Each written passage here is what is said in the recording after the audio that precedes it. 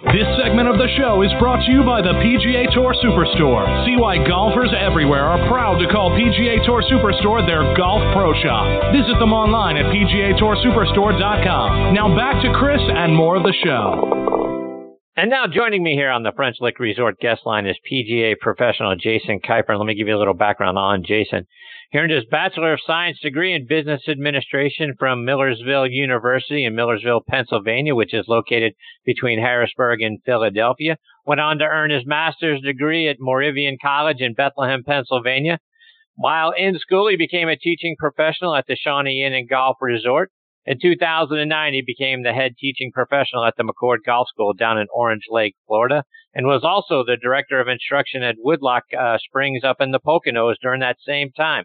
Last fall, he came here to Atlanta, is now the director of instruction at the new Bobby Jones Golf Complex, and I'm very honored he is with me tonight here on Next on the Tee. Hey, Jason, thanks for coming on the show. Hey, Chris, thanks for having me. So, Jason, I want to start out by sort of going back to the beginning. When was it that you decided that being a PGA professional is really what you wanted to do? Yeah, so my golf story was Shawnee Inn. I grew up basically there, played there in high school, hanging out at the course, 24/7. That was kind of the MO for all the kids of the high school team. And I just kind of watched the teaching pros and saw what they did and got intrigued by it. I think my interest in teaching, probably came as a lot of guys as I tried to improve my own game by taking lessons. So I took a lot of lessons from local, teaching pros in the area, and just the way that they were able to help me, was inspiring, and they made a difference in my game. And I saw how I got better, quickly. I started the game pretty late. I actually didn't pick up the game till I was 16, but took a lot of lessons early.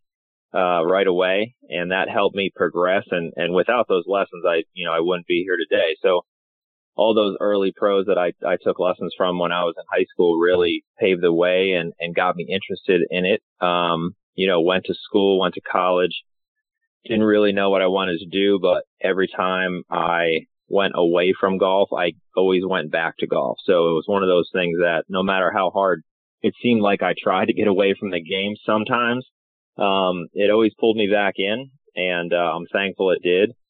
And it really is all just credit to my mentors, and I've had too many to even name, guys who have helped me progress and learn, and really I owe it all to them, from Rick McCord to Dick Farley, and just too many other guys to name that helped me learn to teach and enjoy being a PGA pro.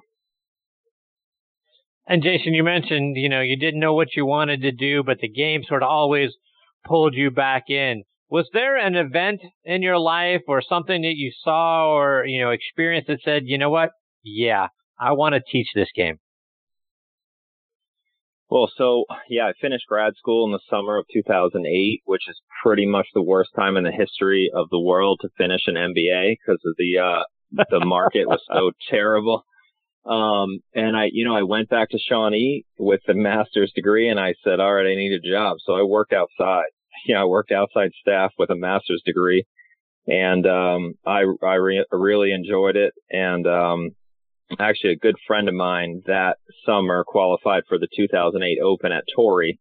So I had the honor of going out there with him and spending time. He played at Torrey in 2008, and I had the little swing coach badge, and was like, this is pretty cool. And, I had that luxury of just because we grew up together and we were best friends. And it was really then that I said, all right, let's do this golf thing. And he was playing mini tours. And that fall, after that summer of 2008, he was going down to Florida to play the mini tours as, most guys do. And, I didn't have a job and I didn't have anything to do. So I said, all right, let's go to Florida. And, I was lucky to meet Dick Farley, who's a legend in golf instruction. He was at Shawnee at the time. And I said, hey, Dick, I'm going to Florida. Anybody down there can help me get a job. And he said, matter of fact, there is. And it was Rick McCord, another legend in golf instruction. And Dick got me set up with Rick. And, the rest is history, as they say. And Jason, it's you mentioned Rick, and prior to your current role, as you mentioned, you were the head teaching professional down there at the McCord Golf Academy, and Rick has been, as you talk about, a legend. A guy who's been among the top 100 teachers in America for over 25 years. In fact, it was in the inaugural list that Golf Magazine put together back in 1991. So talk about your time working with Rick and what he taught you about the game. Yeah, one word, everything, basically. I started with him, and all I really had known was what I worked on in my own game. But just basically shadowing him for years and, starting off with the junior clinics and the new golfer clinics and that sort of thing. And just, he is incredible in that he let me teach a little bit. He watched me teach, he helped me teach, he critiqued me. And that was one thing that I take away from my time with Rick, is that he wasn't afraid to let the younger guys go out there and teach under his supervision. Whereas, a lot of times, a lot of directors of instruction, top names, it's me, and I'm going to teach, and I'm going to take all the good clients and this and that. They really don't give a lot to the staff instructors. And without that, a lot of young guys get burnt out because they're really not given the opportunity to go out there and learn and make mistakes and teaching. But Rick was always there to kind of help out if the lesson got off track or whatever. And, that's something that I'll take away with me forever. As now, fortunately, I'm in a position where I can, bring some staff on and help them learn and grow. And I'm actually really starting to enjoy that, where I'm able to mentor some staff. And Jason, you mentioned junior clinics, and you're one of the top junior instructors. And I was curious to get your thoughts. How do you keep kids excited about the game of golf, wanting to come back and learn and continue to play and make it a game for a lifetime? Yeah, well, with that, my whole career, I recognize U.S. Kids Golf as a leader in the industry, and I've been U.S. Kids certified for a while, and I learned a lot from going through that process. And as this opportunity came out here with Bobby Jones Golf Course, I was so happy to learn that U.S. Kids Golf was a founding partner of the project, and the Grand Slam Golf Academy is a U.S. Kids Golf Academy, and everything we do with junior golf is powered through the U.S. Kids Star program. And that program is so well put together that it's so easy to get kids involved. It's just one of those programs that you really, if you just commit to it and do it, the kids get excited. So there's 10 levels of the program. 5 are out right now. There's going to be 5 more coming out soon. But, the kids get their hats, and as they work through their books, they get achievements, they get pins. And every clinic we do, we start out and say, all right, you need, putting or full swing or whatever. And we go out there with a goal. We work through it. We let them know what they need to accomplish, and they get a pin, a little gold pin that they put on their hat. So they get a hat, they get a bag tag, they get a book. So they're part of the program. And, something as simple as a little pin, as an adult, we say, we understand that this is just a little cheap piece of metal, but to a kid, that might as well be a 3-foot big trophy. That's winning the U.S. Open. Sometimes it's just getting that pin and putting that on their hat. And it's incredible. Those kids will come into the clinic and they'll know that, hey, I did my full swing last week, and if I get my scoring today, I can get my level 3 done. And I said, how do you know that? And he said, well, it's on the board. So the kids love it. The motivating factor there is those pins and those small rewards, but they have to earn it. It's not just you get a pin every time. They have to earn it, and it keeps them focused, but it's also fun. Yeah, that's awesome. That level of recognition, and I can see where that would mean a great deal to a kid. Heck, it would mean a great deal to me if I was able to show the achievements that I made in the game of golf. So kudos to you for doing that. And Jason, and I know from being the father of 3 kids, attention spans aren't what they used to be when I was a kid. How are you keeping the kids not only excited about playing the game, right, but really just staying involved? Because typically nowadays, right, the kids are involved in their phones, they're involved in video games, their attention spans don't last more than 10 minutes to do much of anything.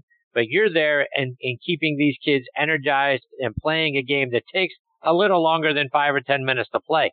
How do you do that? Yeah, the trick is just games-based learning. It's just coming up with creative ways to play games, whether it's putter pull or tic-tac-toe or, chipping bocce, things like that they're learning, and you can mix in a little coaching there. You can mix in a little bit of instruction strategically, but all the kids think is they're playing a game against their buddies. They're just trying to get it close to the hole or get it in the hole.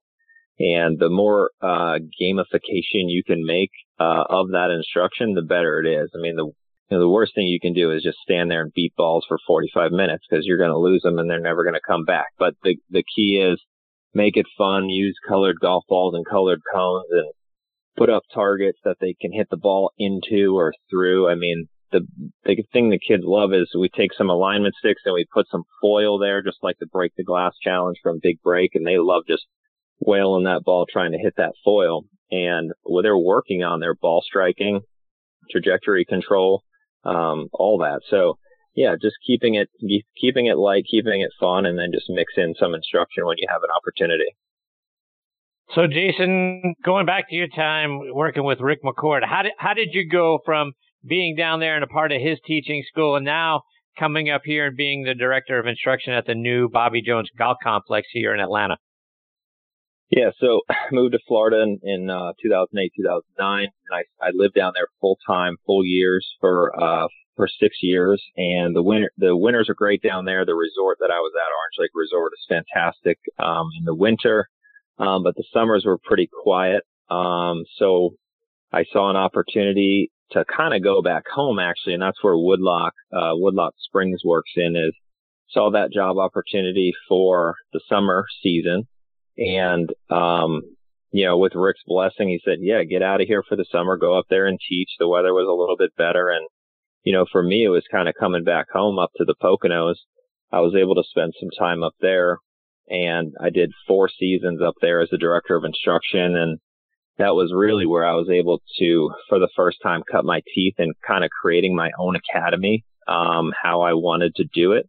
That was a great experience. And I worked up there for a great PGA pro named John Pillar, who is really a long-time Philly section, top 50 Masters teachers, and he's a good teacher in his own right. So he kind of, again, let me create the academy there how I wanted to with his input. And, he's running the golf operation and I was running the academy. We had a great partnership there for a few years. And, that was fantastic. Kind of going back home, I could see my parents and that sort of thing.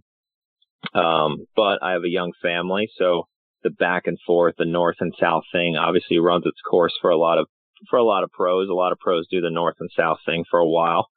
But with a young daughter, it was time for me to figure out kind of where I was going to be full year. Fortunately, this position came up, just through the PGA. So it's not, in this case, it wasn't who it was just a posting, and it hit my career links. And, I put my hat in the ring and I said, hey, let's see what happens here. And, lucky enough, I made it through the process, and, still not sure why they picked me, but, I'm happy to be where I'm at. And, it's a great opportunity. It's one of those things that, once you get there, and in every process of the interview, was the video interview, and then I went down there and interviewed. The scope of the project and understanding the project just got bigger and bigger, and I said, wow, this is really going to be something. Whereas when I first looked into it, I didn't understand what it was or what it was going to be. So really, now that I'm here and we're kind of getting into it, it's really could be a project that changes golf in the country, honestly, for how golf courses make money and be successful. And to get in kind of on the first step of that is an incredible honor. And I think we're going to do some big things. Yeah, I agree you're going to do some big things. And I'm telling you, the golf course is all the rage around Atlanta, and I'm certainly dying to get out there and see the complex and play the reversible 9-hole courses. And for those that aren't aware, Jason, explain the courses, because it's 2 separate 9s, essentially, the way that it's set up. I mean, you play one set of 9, twice, but you can come back a couple of days later and the course is set up completely different and you play that set of 9 twice. Talk about what makes that golf course so special. Yeah, so when they were putting the project together, and first of all, the land used to be an 18-hole course. It was a small, kind of short, tight course, and when they went to redo it, the foundation and Bob Cupp decided, they looked at the property and realized they didn't have enough land to do a quality 18-hole golf course. In fact, if they put in a normal 18-hole golf course on that property, because it's only 128 acres, it would have only been about 5,400 yards. That was the first redesign. They realized that was not long enough, of course, and they kind of went back to the drawing board and said, okay, what are we going to do? So the story was, Bob Cupp, understood some of the reversible nature from St. Andrews, and he said, I think we can build a reversible nine-hole course. And through a bunch of different redesigns and looking at it with the property, they decided that putting in the reversible 9 with a quality practice area and driving range plus a golf academy would make just as much money or more, than just an 18-hole course. And the city of Atlanta needed a good range. There's not many great ranges inside the perimeter. So we'll talk about that later, I'm sure, but that's been a huge success. Back to the golf course itself, it's basically a 9-hole footprint. So if you fly over it and you look down, you look like you're looking at 9 holes, but you have, if you play it clockwise or counterclockwise, there's two different 9 holes that lay on top of each other, kind of like pancakes. So you have Azalea, and then Magnolia. And on tee time days, which most days right now we're just doing tee times, you play it in one direction. So you can't play both 9s on a tee time day. So if you play 18, you play the same 9 twice. But if you play Monday, you play Azalea. Come back Tuesday, you'll play Magnolia. So that's been working out pretty good. The other way is in a shotgun format, and we do offer from time to time public open access shotguns where we'll go ahead and shotgun everybody out onto the 9 holes, and you'll play 9 holes in one direction. And in the shotgun, everyone would play 9 holes in a row and then stop, turn around, and play 9 holes in the opposite direction. So that's really the only truly way to play all 18 uniquely designed holes. And we do that from time to time, and we do that in outings as well, where you can play all 18 holes.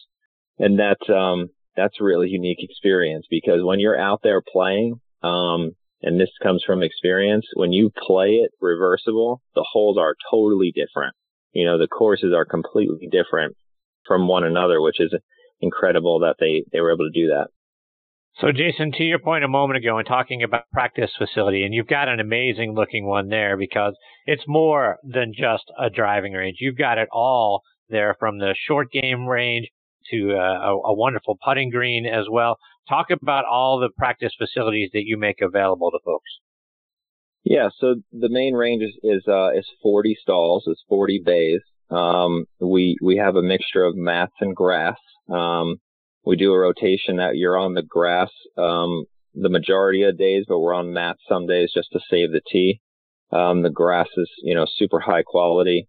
The range balls are super high quality. We have the Bridgestone Tour practice ball, so you're going out there and hitting a very quality range ball off of quality turf. Really the best mats money can buy out there too. So everything is done really to the finest detail and the highest quality. Right now, while we're still under construction, we do have a public access short game area with a bunker. You can chip putt, you can hit pitch shots up to 30, 40 yards. And that's great, and that's adequate. There's no fee for that. It's great to just see people come down and practicing their short game, as well as hitting some balls. Once the clubhouse goes in, which we just broke ground on that, which is super exciting, we're actually going to have a Himalayan style putting course. It's going to be about a 1 acre big putting green just off the clubhouse. So that's going to be really nice and big. And we'll also have a secondary chipping and pitching area that will all be open public access. That, again, doesn't really exist in the city here. And then on top of all of that, we've got the Cup Links, which is a junior golf course. It's a 6-hole golf course just off the side of the range that will be open in the fall. That's going to be really geared towards juniors and growing the game and any kind of growth of the game initiatives where they're shorter holes, 50 to 70 yards. And, we're going to have kids are free with a paying adult and that sort of thing. And great for short game practice, and it's going to be maintained at the same level and quality of the regular golf course. Wow, what a facility. And you've got Georgia State out there, right? Georgia State uses the facilities there for their practice as well, right? Yeah, Georgia State. So up on the north end of the range, there is a secondary range tee with grass that they lease from us. They have some short game area there too. That's just for them. And they had a pretty nice end of the year, and some of that's definitely attributed to the practice facility being better and giving them a place to come out and hone their skills a little bit.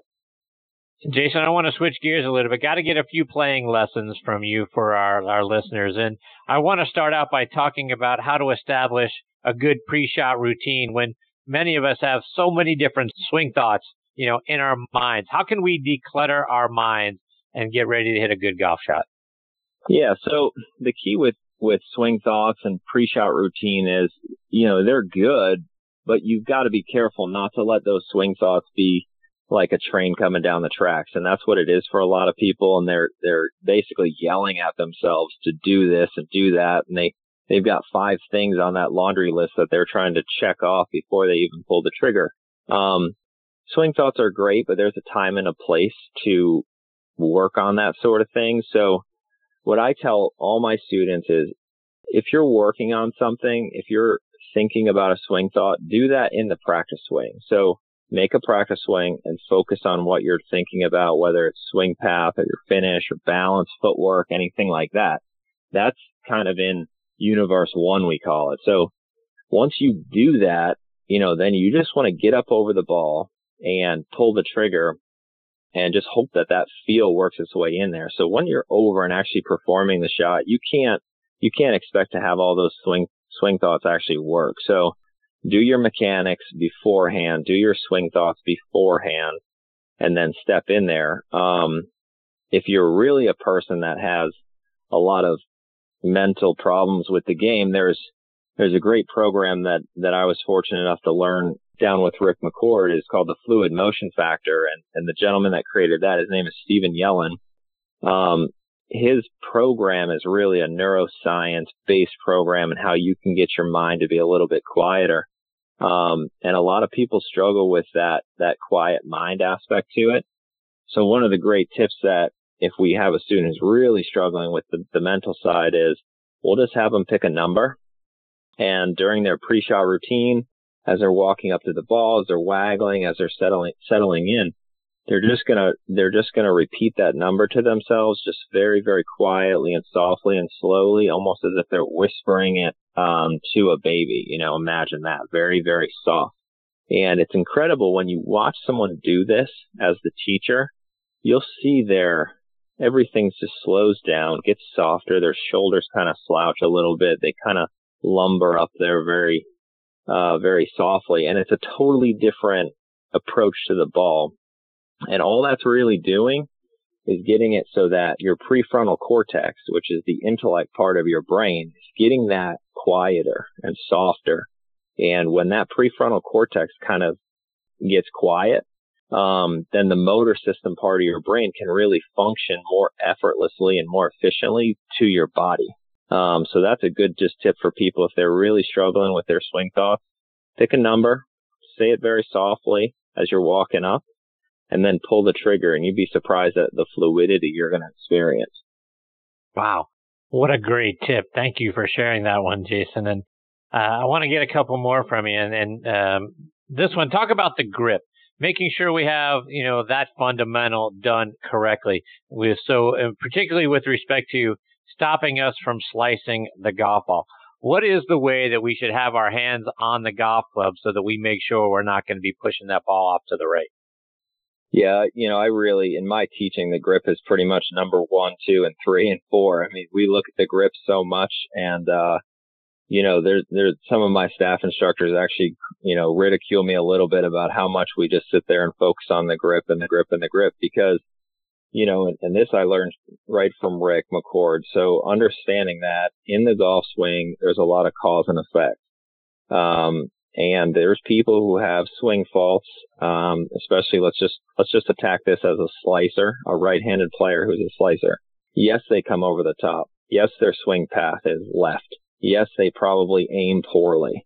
Yes, they probably early release it and cast it, right? So you've got 3 or 4 or 5 problems there, in a slice move, but all those things are effects. They're all secondary. You can't fix those unless you fix the root underlying cause, which is going to be that open club face. And the open club face is going to be caused by your grip. That's the only thing touching the club.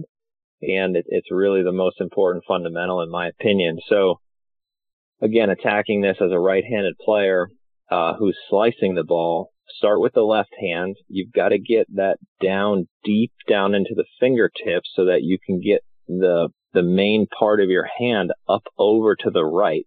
So the grip will be sitting down in your fingertips and your thumb of your left hand will be over to the right of the center of the shaft. So, if you've got a logo on the grip, make sure the thumb is over to the right of that logo. And from there, you should see more the back of your hand. You should see 2 or 3 knuckles on that left hand. And the way to test that is if you get it in there properly, just holding your left hand on the club, pull the club up about waist high, and you should be able to close the club face very easily and open it just very little. Again, that's to fix a slice.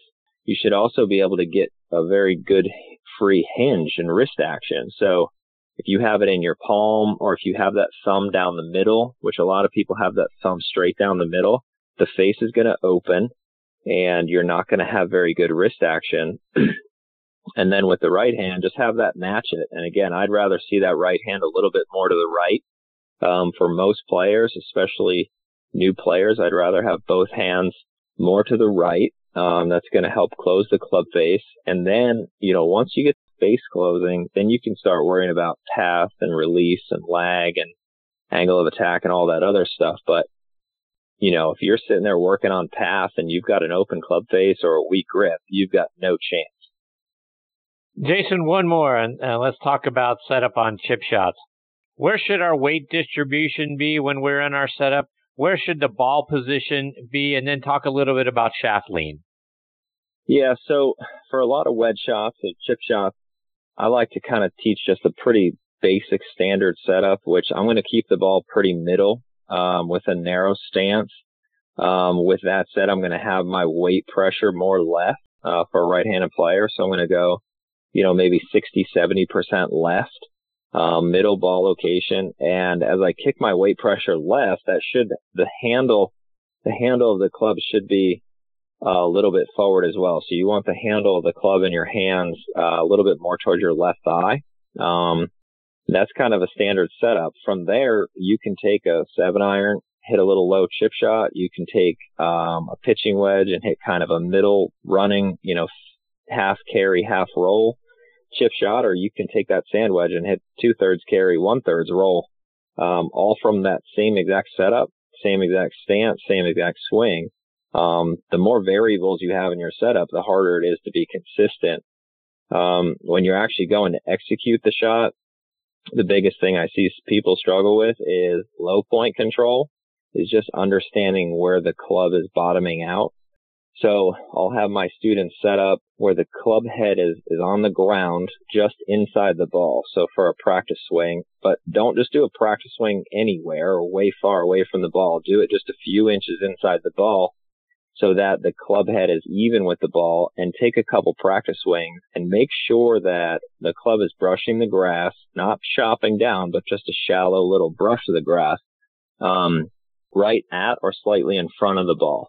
This is the easiest way to test if, you're hitting way behind or you're scooping at it, or you're flipping at it, or sometimes players have the bottom of the swing arc too far forward. So the more you can just get some repetition of getting the bottom of the swing arc where it's brushing the grass to be right at or slightly in front of the bottom of the ball, you're going to be in good shape. And if you do that pre-swing, you can step in there with confidence because you just did it successfully and pull the trigger and hopefully have some good results.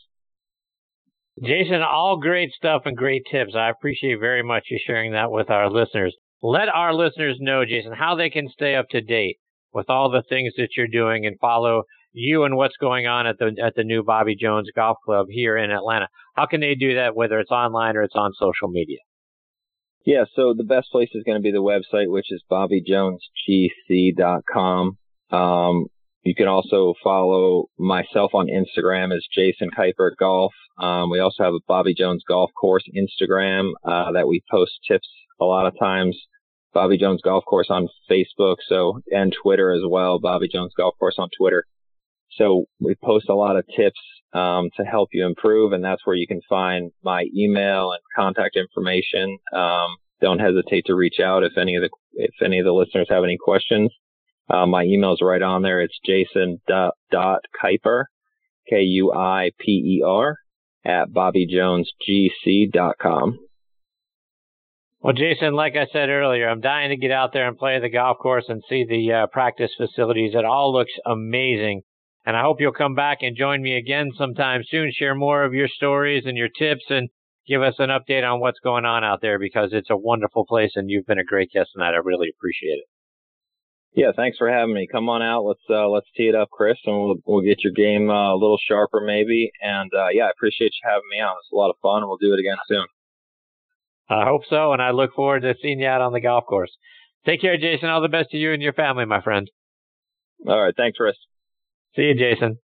That's Jason Kuiper, Kuiper. And I'm telling you, folks, the place looks absolutely spectacular. I really can't wait to get out there. And I'm equally as excited about the practice facilities that they have, and you heard Jason talking about it, as I am about checking out, how that reversible 9 works and all of those sorts of things. So it looks like a great place.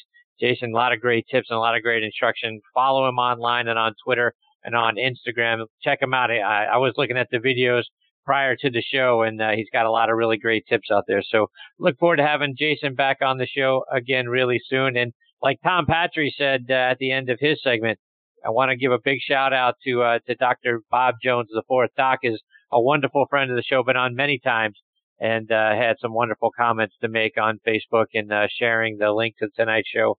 Hope Doc's listening in. Doc, I appreciate you very, very much. Look forward to having you back on the show and talking about your experiences out at the Bobby Jones Golf Complex as well. So look forward to Jason and Doc back on the show again real soon. All right, folks, time for me to put a bow on this episode of Next on the Tee. My sincere thanks go out to Tom Patry and Jason Kuiper for joining me tonight. Folks, appreciate you guys very much. Please share your thoughts with me. Check out our page on Facebook, Next on the Tee with Chris Mascara. You can put a comment in there. Let me know what you're thinking about the show. Plus, like I always say, if you've got a question for one of my previous guests, one of my future guests, and you can see our guest schedule out there on our website, nextonthetee.net. But let me know, and I'll be glad to get that question on the show and answered for you as well. So stay tuned. Give us your feedback. We appreciate it very much.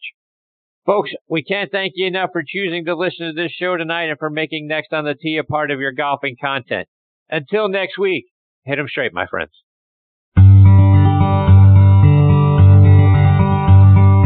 You've been listening to Next on the Tee with Chris Mascaro, where PGA and LPGA pros and top instructors and media members go to tell their stories. Join us the same time every Tuesday to hear more stories about the game we love from people who love sharing those stories with you. It's all about the great game of golf. It's all about the great game of golf.